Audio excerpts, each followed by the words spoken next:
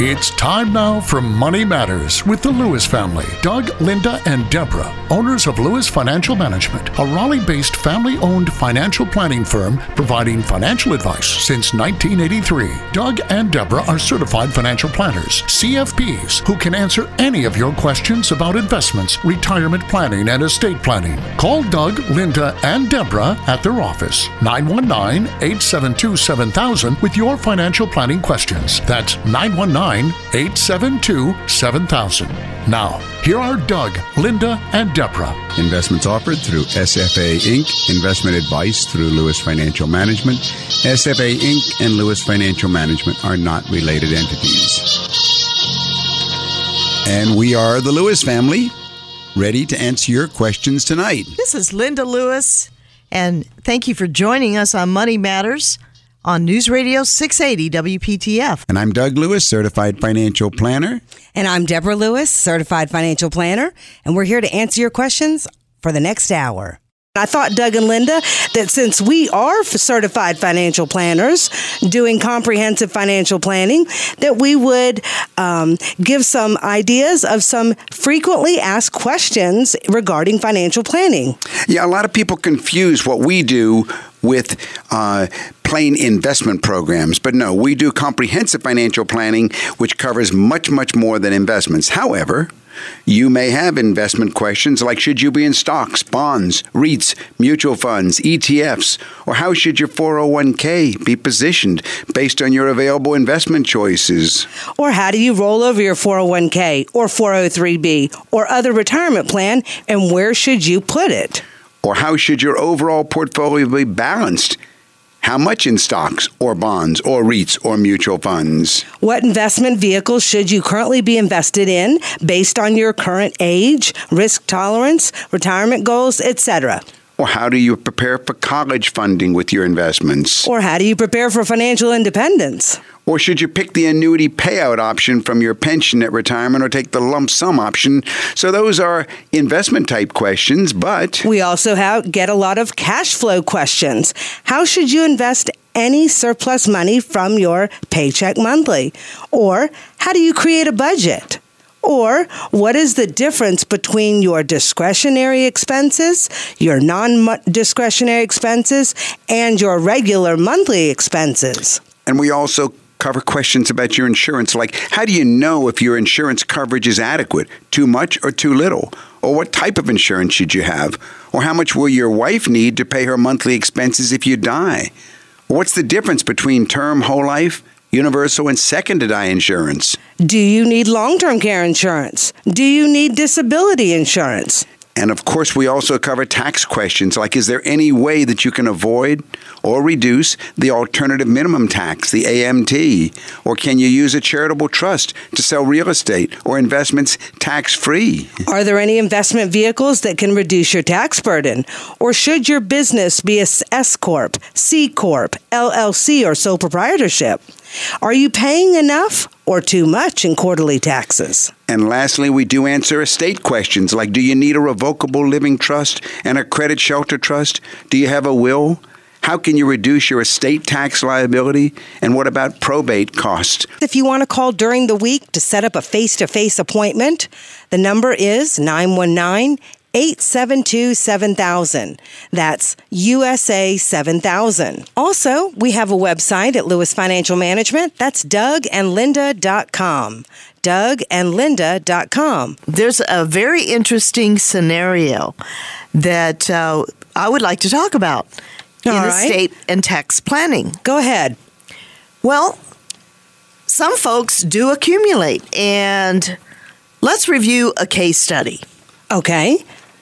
So, let's review the Martha Cole case study. Oh, that's a good one. Martha Cole, who was 85 and a widow, and her late husband, Frank, who had worked very hard, but they had lived very modestly, had produced a situation where now Martha's assets included an IRA valued at $1 million.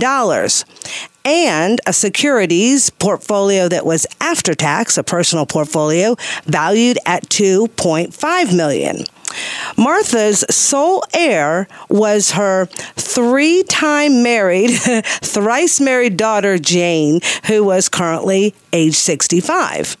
And Martha was concerned about Jane and her third husband's ability to preserve their inheritance if they had ready access to the IRA balance after Martha's death.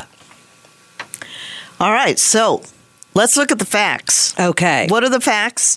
Martha's 85. She's a widow. And over her lifetime, she and her husband accumulated an IRA that is worth $1 million. And then she had a personal portfolio of $2.5 million. And of course, just one heir, her daughter, who was 65 and who had been married 3 times. How old's the daughter? 65. Okay. All right. So I guess our next point should be, well, what was Martha's goal? Well, Martha's goal is to... I guess just simply to provide Jane with an income stream for life. Exactly. Allow whatever, that she has owned to go to her daughter Jane to provide cash flow to Jane at her death. But she's concerned about some things.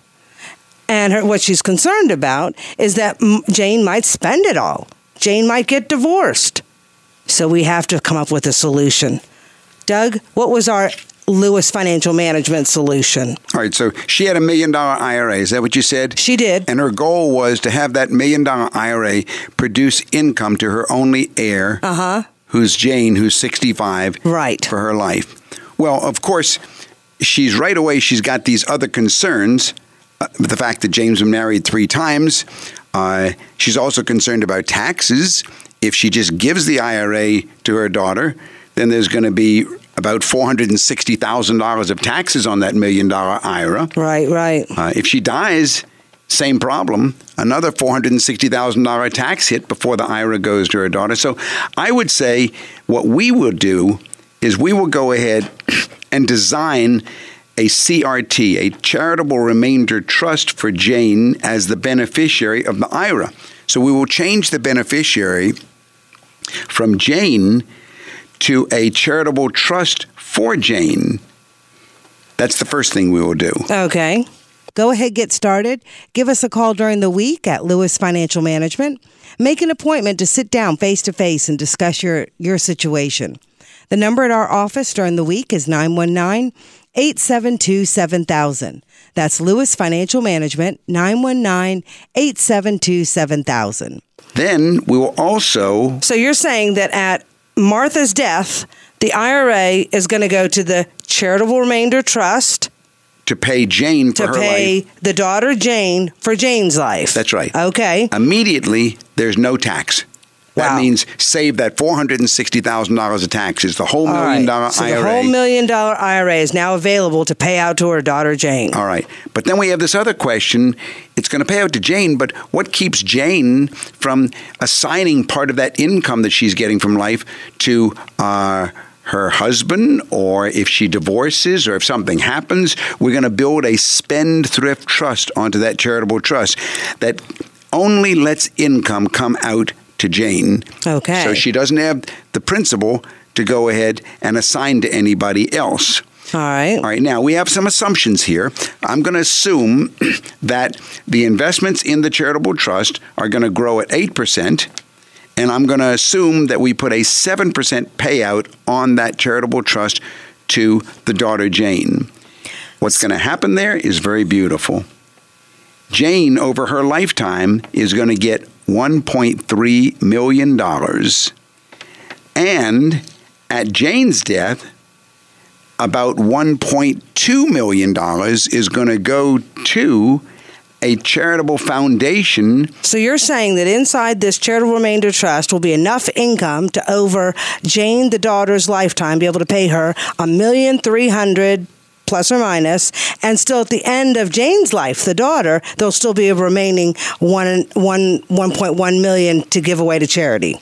Or to put into a family foundation to benefit Jane's mother, Martha, for perpetual perpetuity in her name, and to Yes. give her, that'd be wonderful. Yes. Okay, so How do you like them apples? Well, it sounds like a very sophisticated strategy that experts can assist any folks that may be listening this evening that have appreciated assets and have accumulated $1 million or more in IRAs, $1 million and more in that's right, because this investment. scenario is not unusual. It's not particularly special or unique.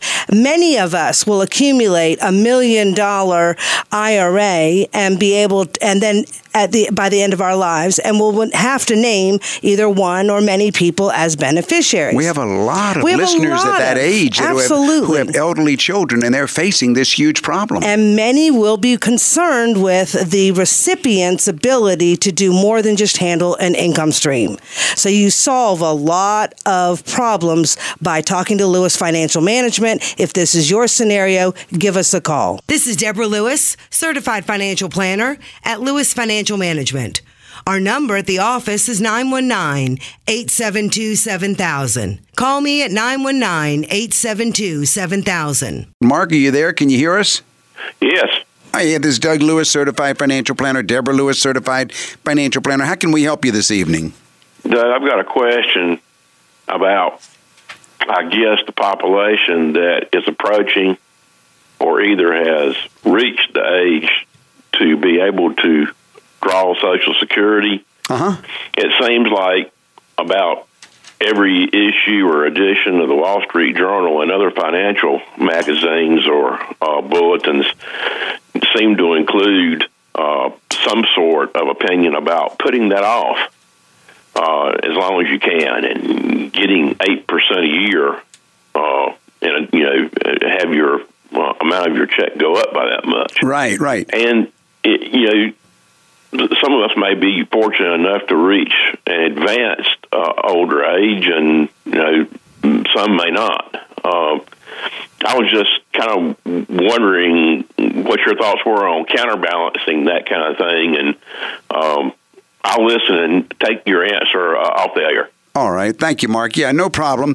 Of course, if you're still on the line, I would ask you how much you paid for that advice that you got from the Wall Street Journal. I think it was only $60 a year or something like that. Well, probably double that now, but About 65 cents a copy. Okay. All right. Well, you got your money's worth, because that's about how much I value that type of advice. There is no such thing as a general advice about everybody. That's like saying one pair of suit pants fits everybody in the United States who's a male or a female. I mean, it's nonsense.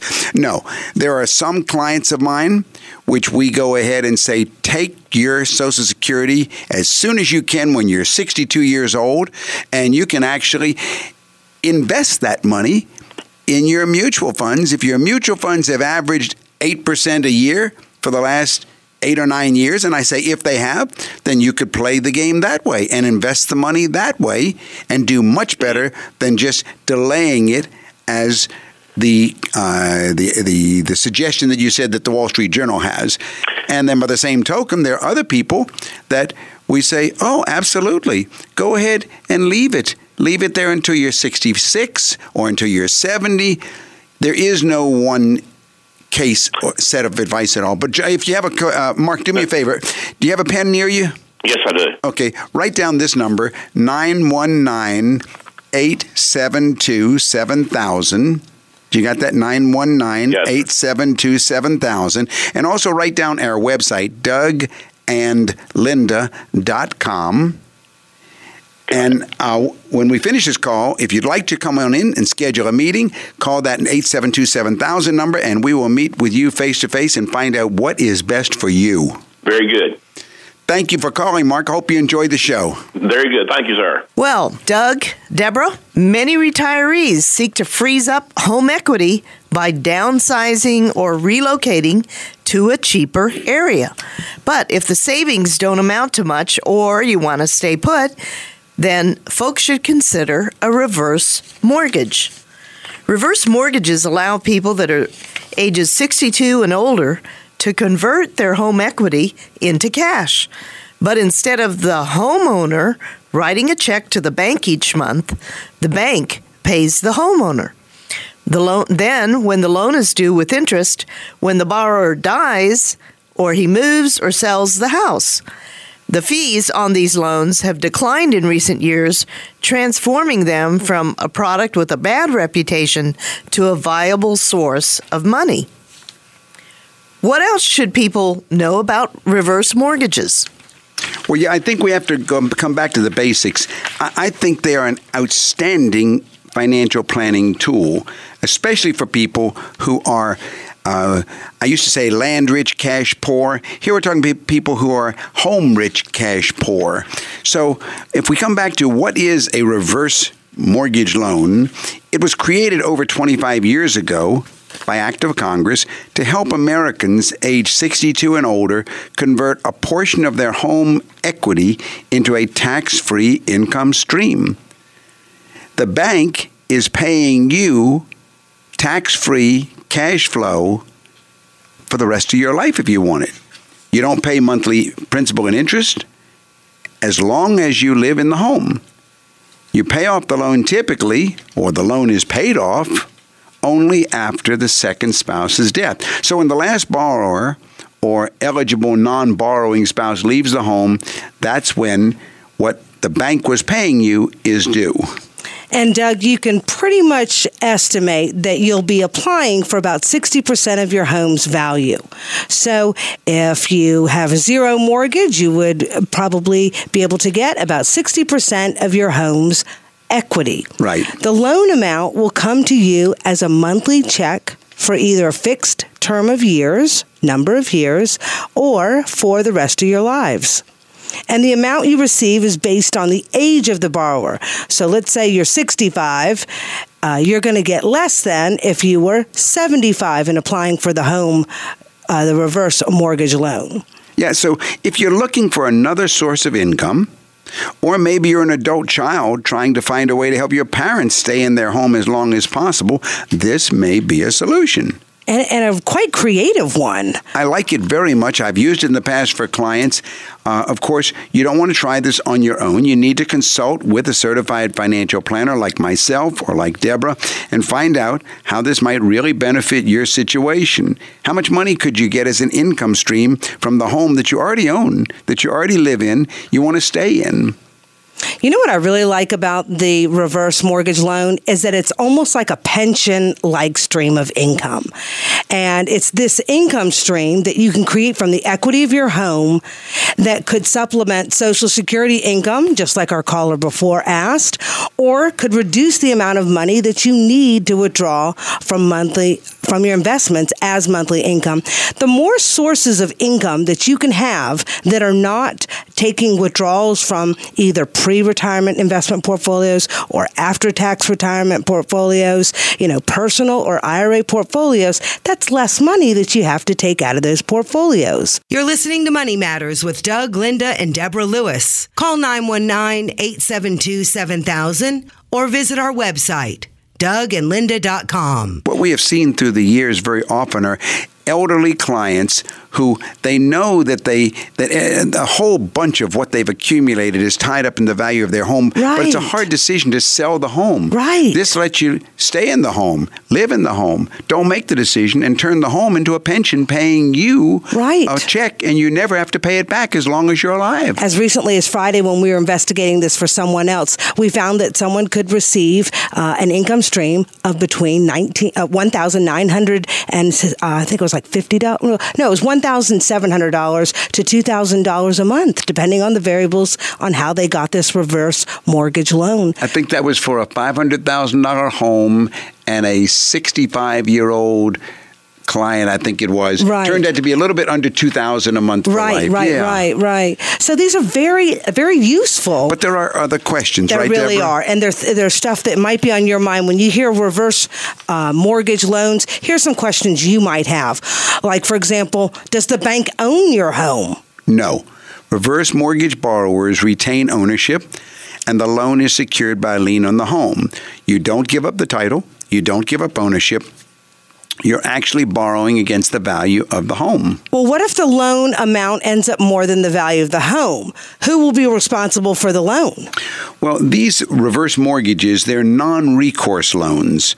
So if somehow the loan balance ends up, meaning let's say you lived a very, very long time and bank just kept paying and paying, and then your wife lived even longer and banks kept paying and paying. And then at the end, what came to you was more than the value of the home, then the bank cannot collect any more than the value of the home. That's good. They take the home. Now, what if you're a child and you're helping care for an elderly parent who wants to stay in their home? What if your question is, well, what happens to the family home? Well, that's nice also, because the borrowers may leave the home to a loved one in their will, just like they normally would, and then it's up to the heirs. The heirs can go ahead and choose to sell the home, paying off the bank, or keep it and pay the bank on their own. So it's totally up to the heirs afterwards. So there's not even a loss of losing the family home place if they wanted to keep it. Decision is totally up to the heirs, and mom and pop got to go ahead and turn it into a pension for as long as they lived. Nice. Really, really nice. Now, how do the kids repay the loan, or how do the parents repay the loan, and how much will they owe? Well, the loan is repaid once the last borrower has left the home. If the home is sold, and we've had that happen. I remember we had one happen back, Linda, it must have been about 15 years ago. She eventually left the home. She had one of these reverse mortgages set up. Yeah, and she left wanted, the home. I think she wanted to replace some carpet or a roof, right? So that money was invaluable at the time. And then later, when she wanted to pay it off and move out of the home, how did that happen? Well, she gave the choice to the bank. Oh. She gave the choice to the bank. The bank went ahead and sold the house, and whatever is left over went back to her. Okay.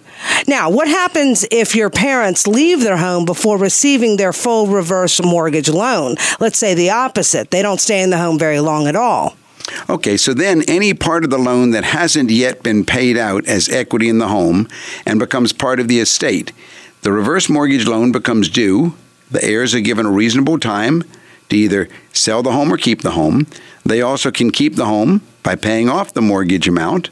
Otherwise, the bank sells the home. Proceeds first go to paying off the reverse mortgage, and the balance goes to the estate. So it seems like a really viable option to create an income stream from something that you have, that you own, that is usually a big part of your wealth, and not have it tied up and be able to use that equity for the rest of your life. You're listening to Money Matters with the Lewis family on News Radio 680 WPTF. Give us a call at 919-872-7000. We look forward to meeting with you. Well, last night, just like Doug said, I was here during the hour to see if anyone would call in with their own question. And a woman called in asking about insurance policies for her children. And her question was in regard to an insurance agent who had recommended that she buy whole life insurance policies for her children who are now 13, 18, and 22. The agent told her that she should buy them because she could use them like an IRA. He told her she could borrow from the kids' policies' cash values later in life. Now, Doug, since I thought this is at least a question that comes up a few times, or often enough, I thought I would ask you on air, what are your thoughts on life insurance policies for children?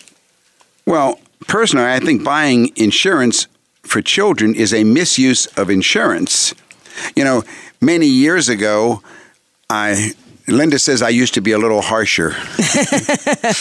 And I might have been guilty of saying, oh, I see, Mom, you're waiting for your son or daughter to die so you can collect money when they die. Right. And I guess that's a brutal way to say it, but that's the whole story behind. Right. Insurance is supposed to pay off when someone dies.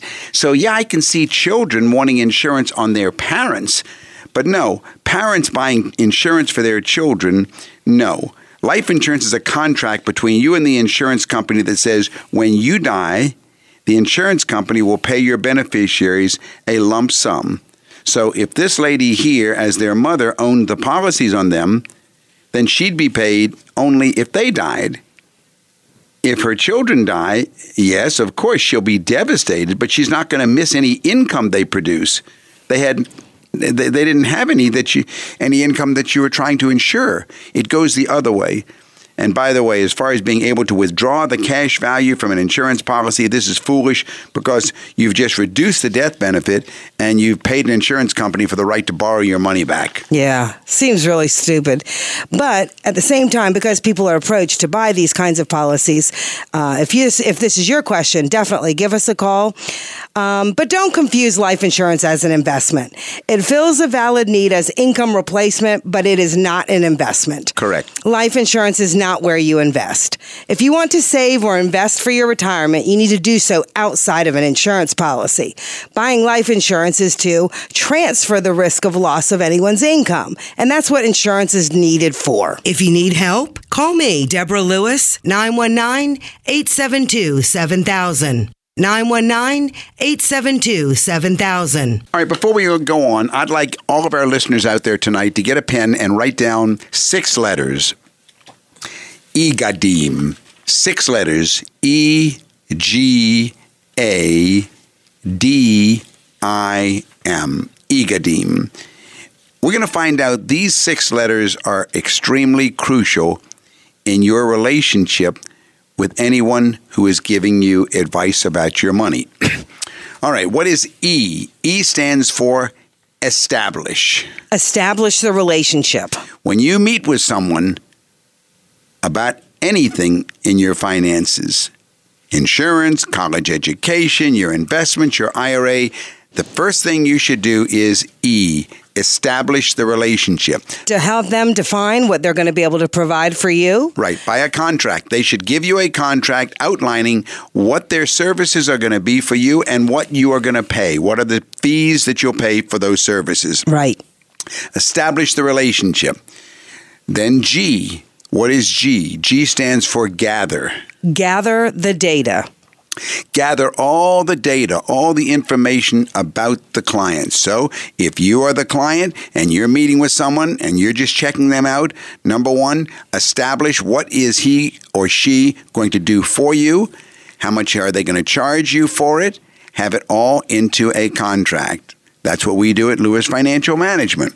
Number 2, after E comes G. Make sure the person is going to gather all necessary information, whether it be portfolio summaries, list of all your investments, tax returns, whatever you've wanted that person to do, is he going to go ahead and gather all of the necessary information. Right, gather first. the information that they're going to give advice on. That's right. That's right. They've got to have everything that you want advice on. That's the G of EGADIM. Getting all the facts, right? Getting all the facts down. So what's the A? The A is to analyze. There must be an analysis done.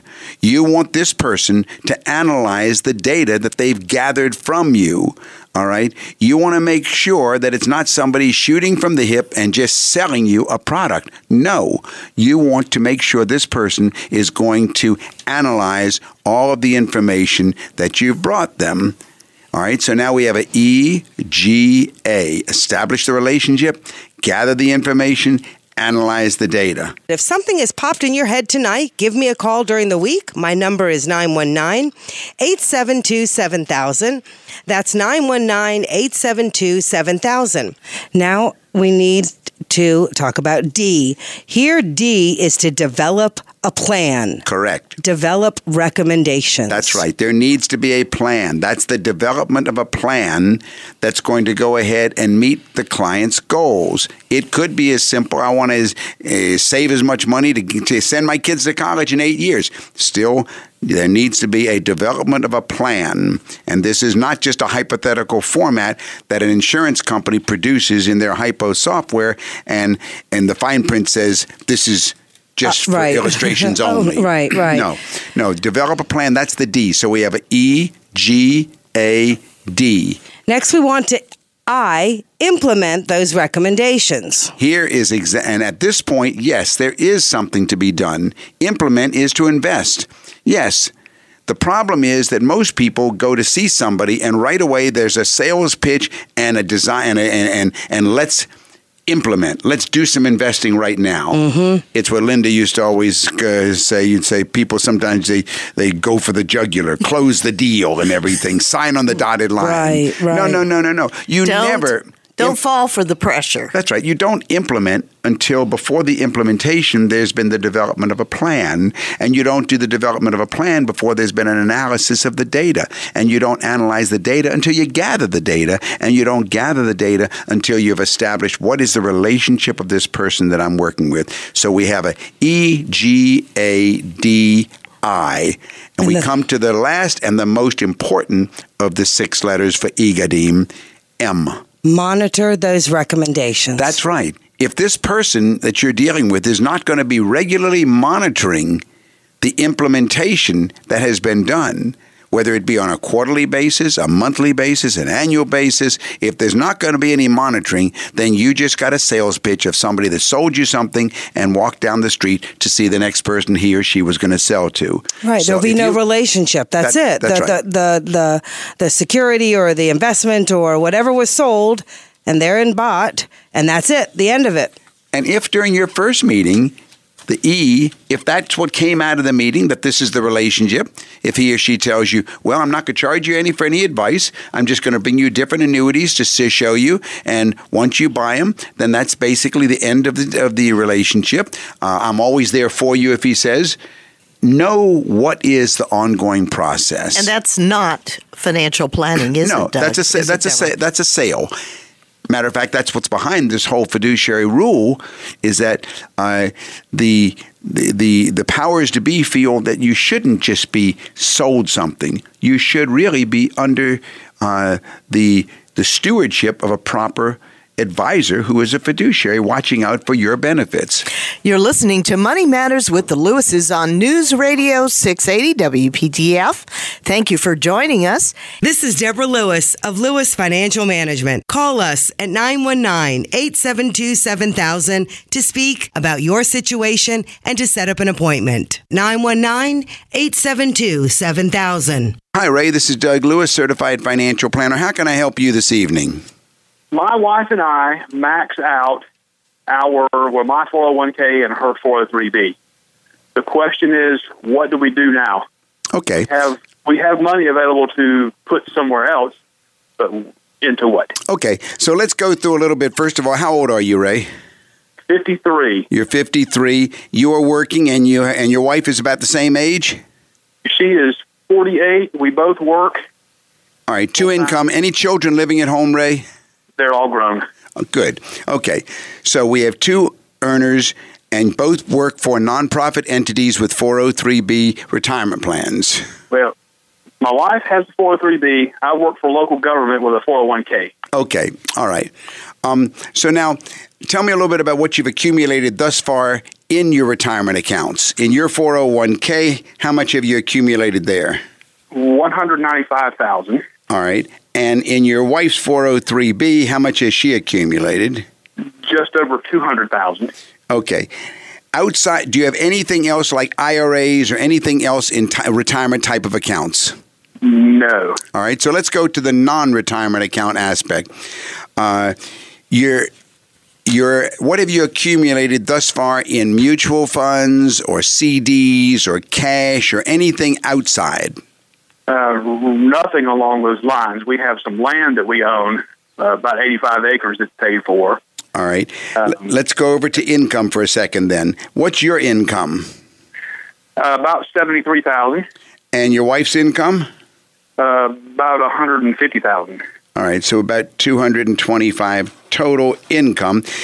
Do you have any idea what your expenses are now that the kids are gone? And don't include the 401k and 403b contributions because that's not an expense. It's actually very little. All the cars are paid for, the house is almost paid for, and we really have nothing other than that. We don't do cable or anything else like that. We try to be very frugal with the money. Okay.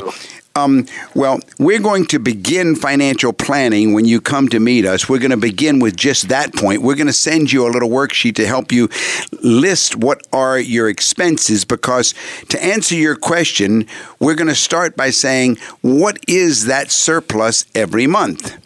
And that surplus, whatever it is, if you got 225 and you don't have any real heavy debts and everything, maybe you've got $5,000 or $6,000 a month surplus. Does that sound realistic? That's very close, yes. Okay. Maybe a little more. Okay, so let's say that you've got $10,000 a month surplus. All right? Okay. Whatever the number is, that number needs to be captured, quote, quote.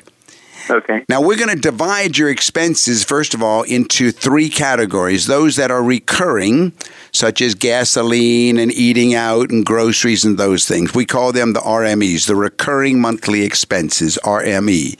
Then we're going to go ahead and take your non-recurring but fixed expenses, such as a fixed insurance payment, maybe semi-annual or quarterly, or a real estate tax annual or something like that. It's not recurring every month, but it definitely happens. Okay. And then we're going to find out that all of the rest of your expenses are what we call discretionaries, like clothing, like travel, vacation, and gifts and all those things. Right. The big thing we're going to focus on are your RMEs. We're going to take your RMEs and we're going to say your recurring monthly expenses against your recurring monthly income is going to leave, let's say, this surplus of maybe it's $15,000 by the time we take out the discretionaries.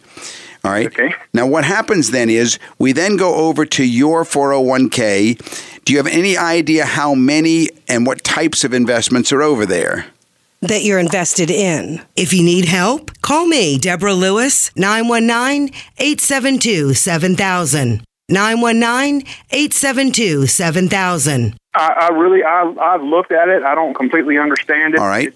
I have them kind of managing it because I don't understand. Okay. Well, that's very much like the chicken that says, "I'm really going to let the wolf make all the decisions and everything because I trust him." Okay. So we'll get in front of that one too. Yeah, we'll get in front of that one for sure. We will definitely tell you whether you're in a growth and income fund or a growth fund, a bond fund, a junk bond fund, what you're in, and number 2, we're going to tell you what you should be in, how to go ahead and properly allocate your 401k. I presume your answer is the same for your wife's 403b? Pretty much, yes. All right. She lets them manage it. Okay. All right. So when we say that, once you and I or Deborah and you or whoever that you're meeting with at my office, we're going to go ahead and break it into types of investments. Growth and income funds, growth funds, etc. The reason we're going to do this is we're going to come and build a third portfolio, which is what's behind your question. And that third portfolio is going to be structured in such a way that it doesn't duplicate anything in the other 2. A couple of things we're not going to put in there for sure. We're not going to recommend anything like an annuity. We think annuities are one of the big no-nos today. They're insurance products that we do not feel are proper for investments. Okay? Okay. All right. Number 2, we're probably not going to recommend any ETFs. ETFs look like they are managed mutual funds, but they're trading on the stock exchange, so it's more like a gamble. Okay. We're going to go ahead and structure a portfolio for you that is conservatively managed, conservatively structured, diversified, and fits so that you have basically one pair of pants with 3 pockets. Your 401k pocket, her 403b pocket, and yours other. Now, if you're starting with about $395 on your side, on those 2 pockets. Okay. And then if we're going to put in $10,000 or $15,000 a month, then we're going to rapidly see. By the way, once we structure it like that, we're then going to do some pro formas, some modeling. We're going to use some assumptions where it will be in 2 years, in 4 years, in 8 years. Because all this hard work, I'm guessing, Ray, was ultimately to answer the question, when can we retire? Well, and that's a big point because I'm actually law enforcement and I am eligible for full retirement in 23 months. Wow. So That's excellent. What do you do after that? Okay. All right. Well, that's very good because the first thing that we ask the clients in the office, when they come to meet with us is, what are the goals in front of us? The second question, of course, as we get into the data gathering, we are, of course, I just mentioned the living expenses are one of the first things we gather in the way of data.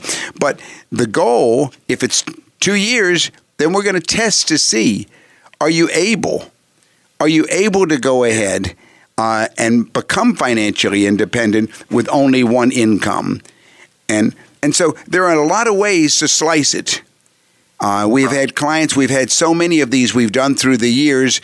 Some say, well, I know I'm too young to sit back and just do nothing or play golf and everything. I think I'll try and do something else. Maybe you've thought about a position at one of the community colleges teaching law enforcement or something. We have all kinds of clients ideas like that, which once they find out that they don't need to make the income that they're making, they want me to figure out for them what is the amount that they could take at a lower paying job but a more fulfilling job. So take out a pen and paper, write down our number. It's 919-872-7000.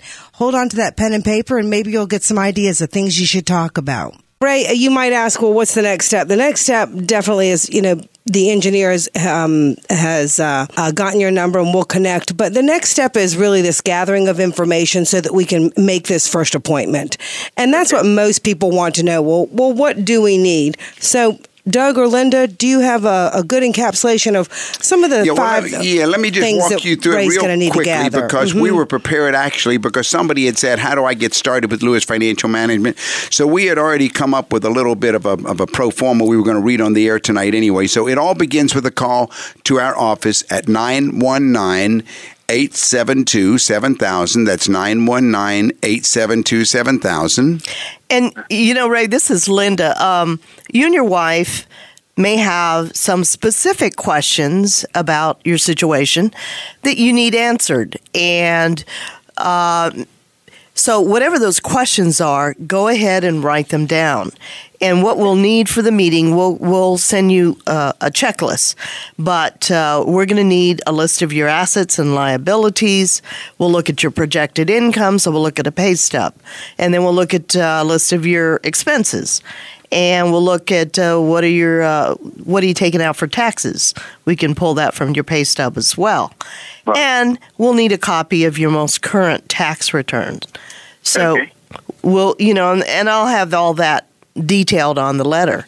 But at that meeting, so what we're going to do is we'll take this information, we'll produce reports that we'll use at your initial financial advisory consultation. And at that meeting. Right. And at that meeting, we will then identify the questions that you want to get answered.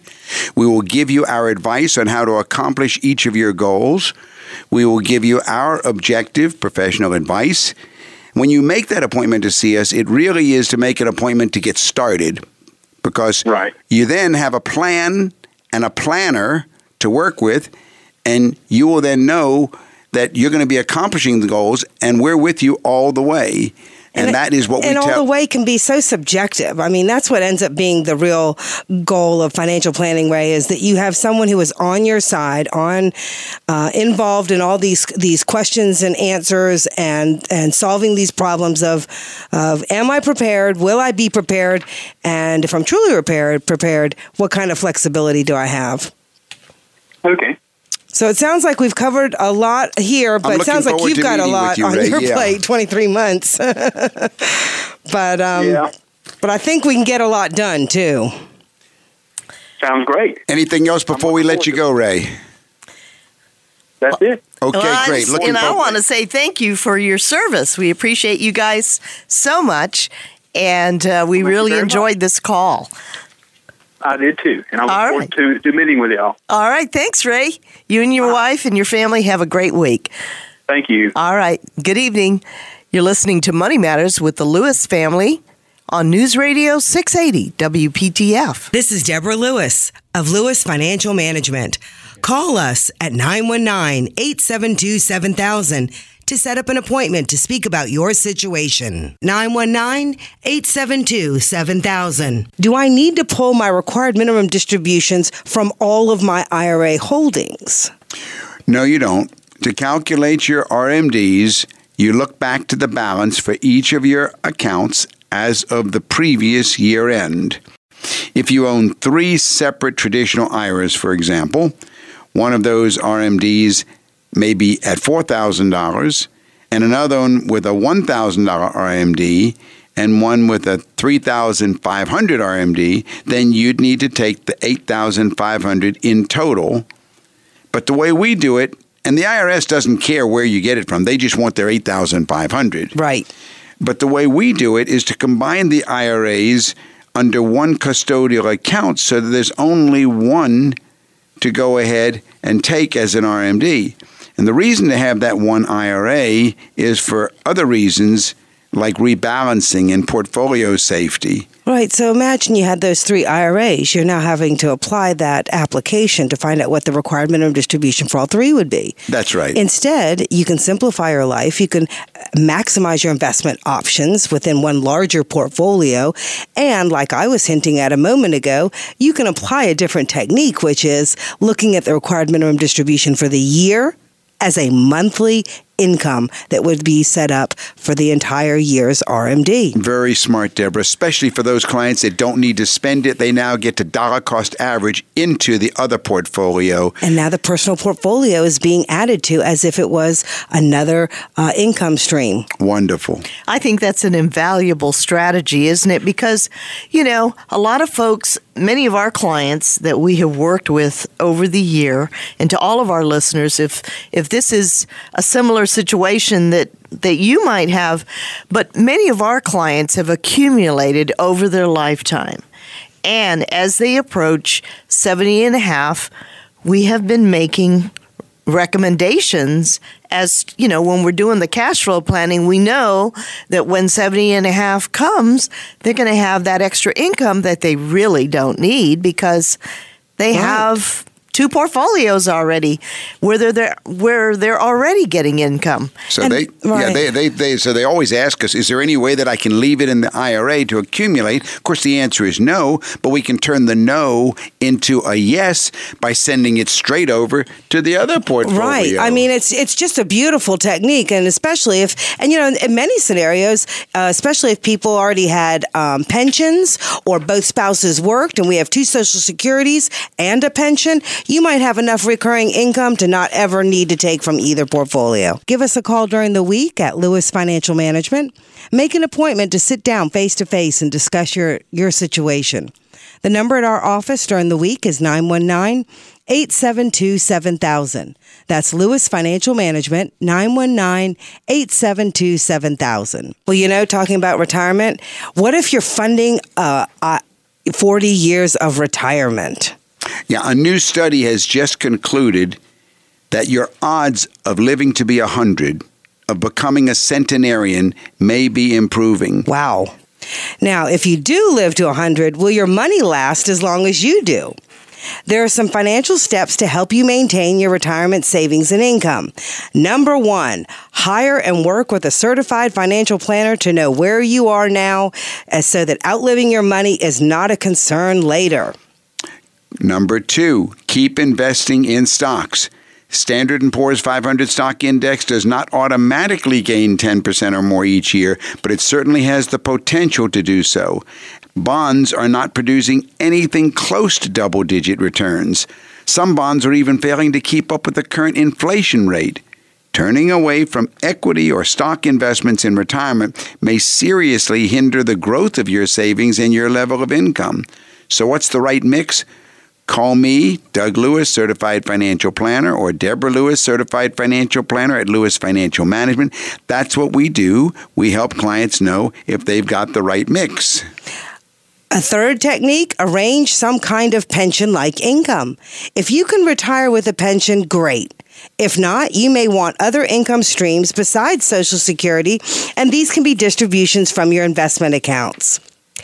If you've accumulated for a lifetime and now you need it and you need your investments to pay out, you've got to work with someone, a certified financial planner, to create an income stream that works for you. You're listening to Money Matters with Doug, Linda, and Deborah Lewis. Call 919-872-7000 or visit our website, DougAndLinda.com. Hi, Angela. This is Doug Lewis, Certified Financial Planner. Deborah Lewis, Certified Financial Planner. How can we help you this evening? Thank you so much for the service you provide to our community. You're welcome. And the good information you put out there. I wanted to ask if I do need an executor to a will, not a family member, and I was wondering if your company does that, an independent executor, or if not, where I might find one, who I could get to do that, and would I have to have an attorney, or can it be, I know I have to have an attorney to make one up, or I can make my own, but should it be an attorney, or can certified financial planners? Okay, all right. So the first question that you're asking is, do we provide this service as comprehensive financial planners? And the answer is yes. Now, let's go a little further. Okay.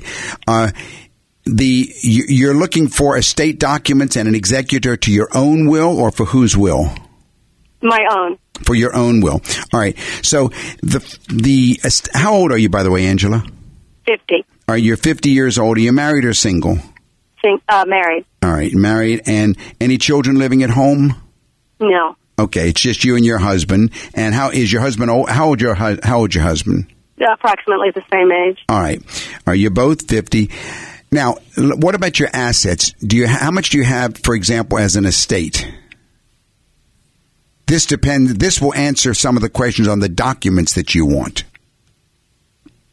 Now, would that be comprehensive, all liquid? All right. Well, let's take them in pieces. First of all, what's the value of your home? $150. All right, $150,000 your home, and then all investments that are not in retirement plans. Oh boy, like mutual funds, approximately, of course. I'm going to have to give you the whole number of investments, and I'm going to say in the ballpark of $350,000. Okay, all right. Now, as far as the documents you need for estate.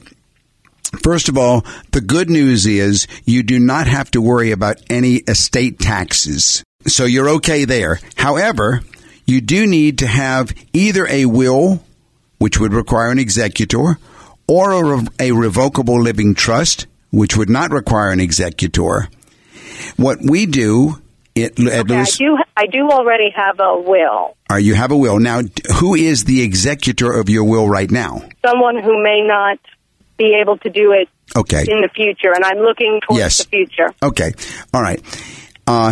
What you may want to do, and what we will do in our office, we will go ahead and listen to all the personal stuff that you can't tell me on the air, which is obvious. Okay. And then we will help you decide who should be the best executor for you. For example, let me give you a simple illustration. Let's say that you are better suited for a revocable living trust because maybe there's a medical condition that could happen in the future, a stroke for either you or your husband. Okay?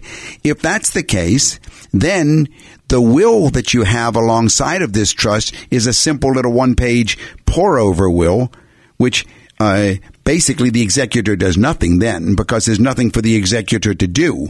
Okay? And then it's up to the trustee. We like you to keep control as much as possible in your own hands or family members. It could be a brother, a sister, it could be a child. You can use a corporate executor or a corporate trustee. We think that's a waste of money sometimes. There are some cases where families have had very unusual situations, and we've advised them, all right, we can get a corporate one for you, but it's a matter of cost. If you have a question and would like to ask it either after hours or have me call you back after the show, feel free to call the office, 919-872-7000. That's 919-872-7000. At the end of the day, the job of the executor is going to be much more administrative than anything else. The executor, it simply follows from the instructions from the grave, you might say. And you're accounting to the court what will be processed through. For example, what does what will be distributed. Mm-hmm.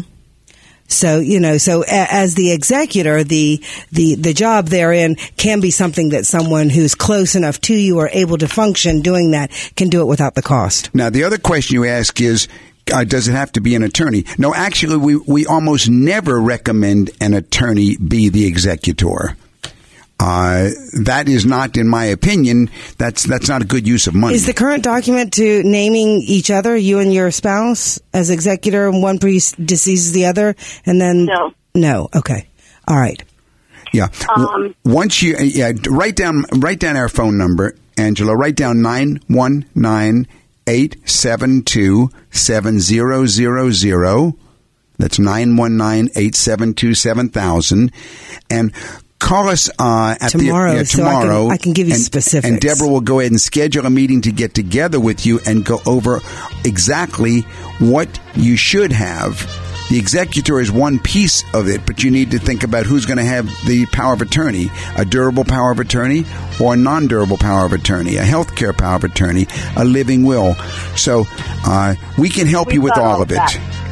Oh, good. Okay. Well, Angela, we'll talk about the details, and I'll give you the more complete answer in regard to the executor. Remember, your money matters because your financial future is at stake.